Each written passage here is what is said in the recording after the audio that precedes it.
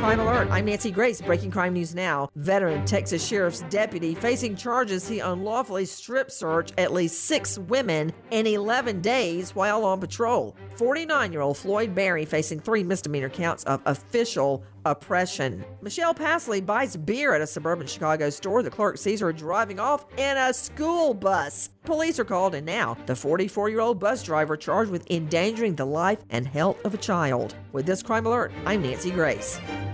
Brought to you by Richard Jewell from director Clint Eastwood, based on the true story of the 1996 Atlanta bombing. Witness the story of the security guard who reports finding the device, first hailed as a hero, only to become the FBI's #1 suspect. Starring Sam Rockwell, Kathy Bates, John Hamm, Olivia Wilde, and Paul Walter Hauser. The world will know his name and the truth. Only in theaters Friday. Rated R, under 17, not admitted without a parent.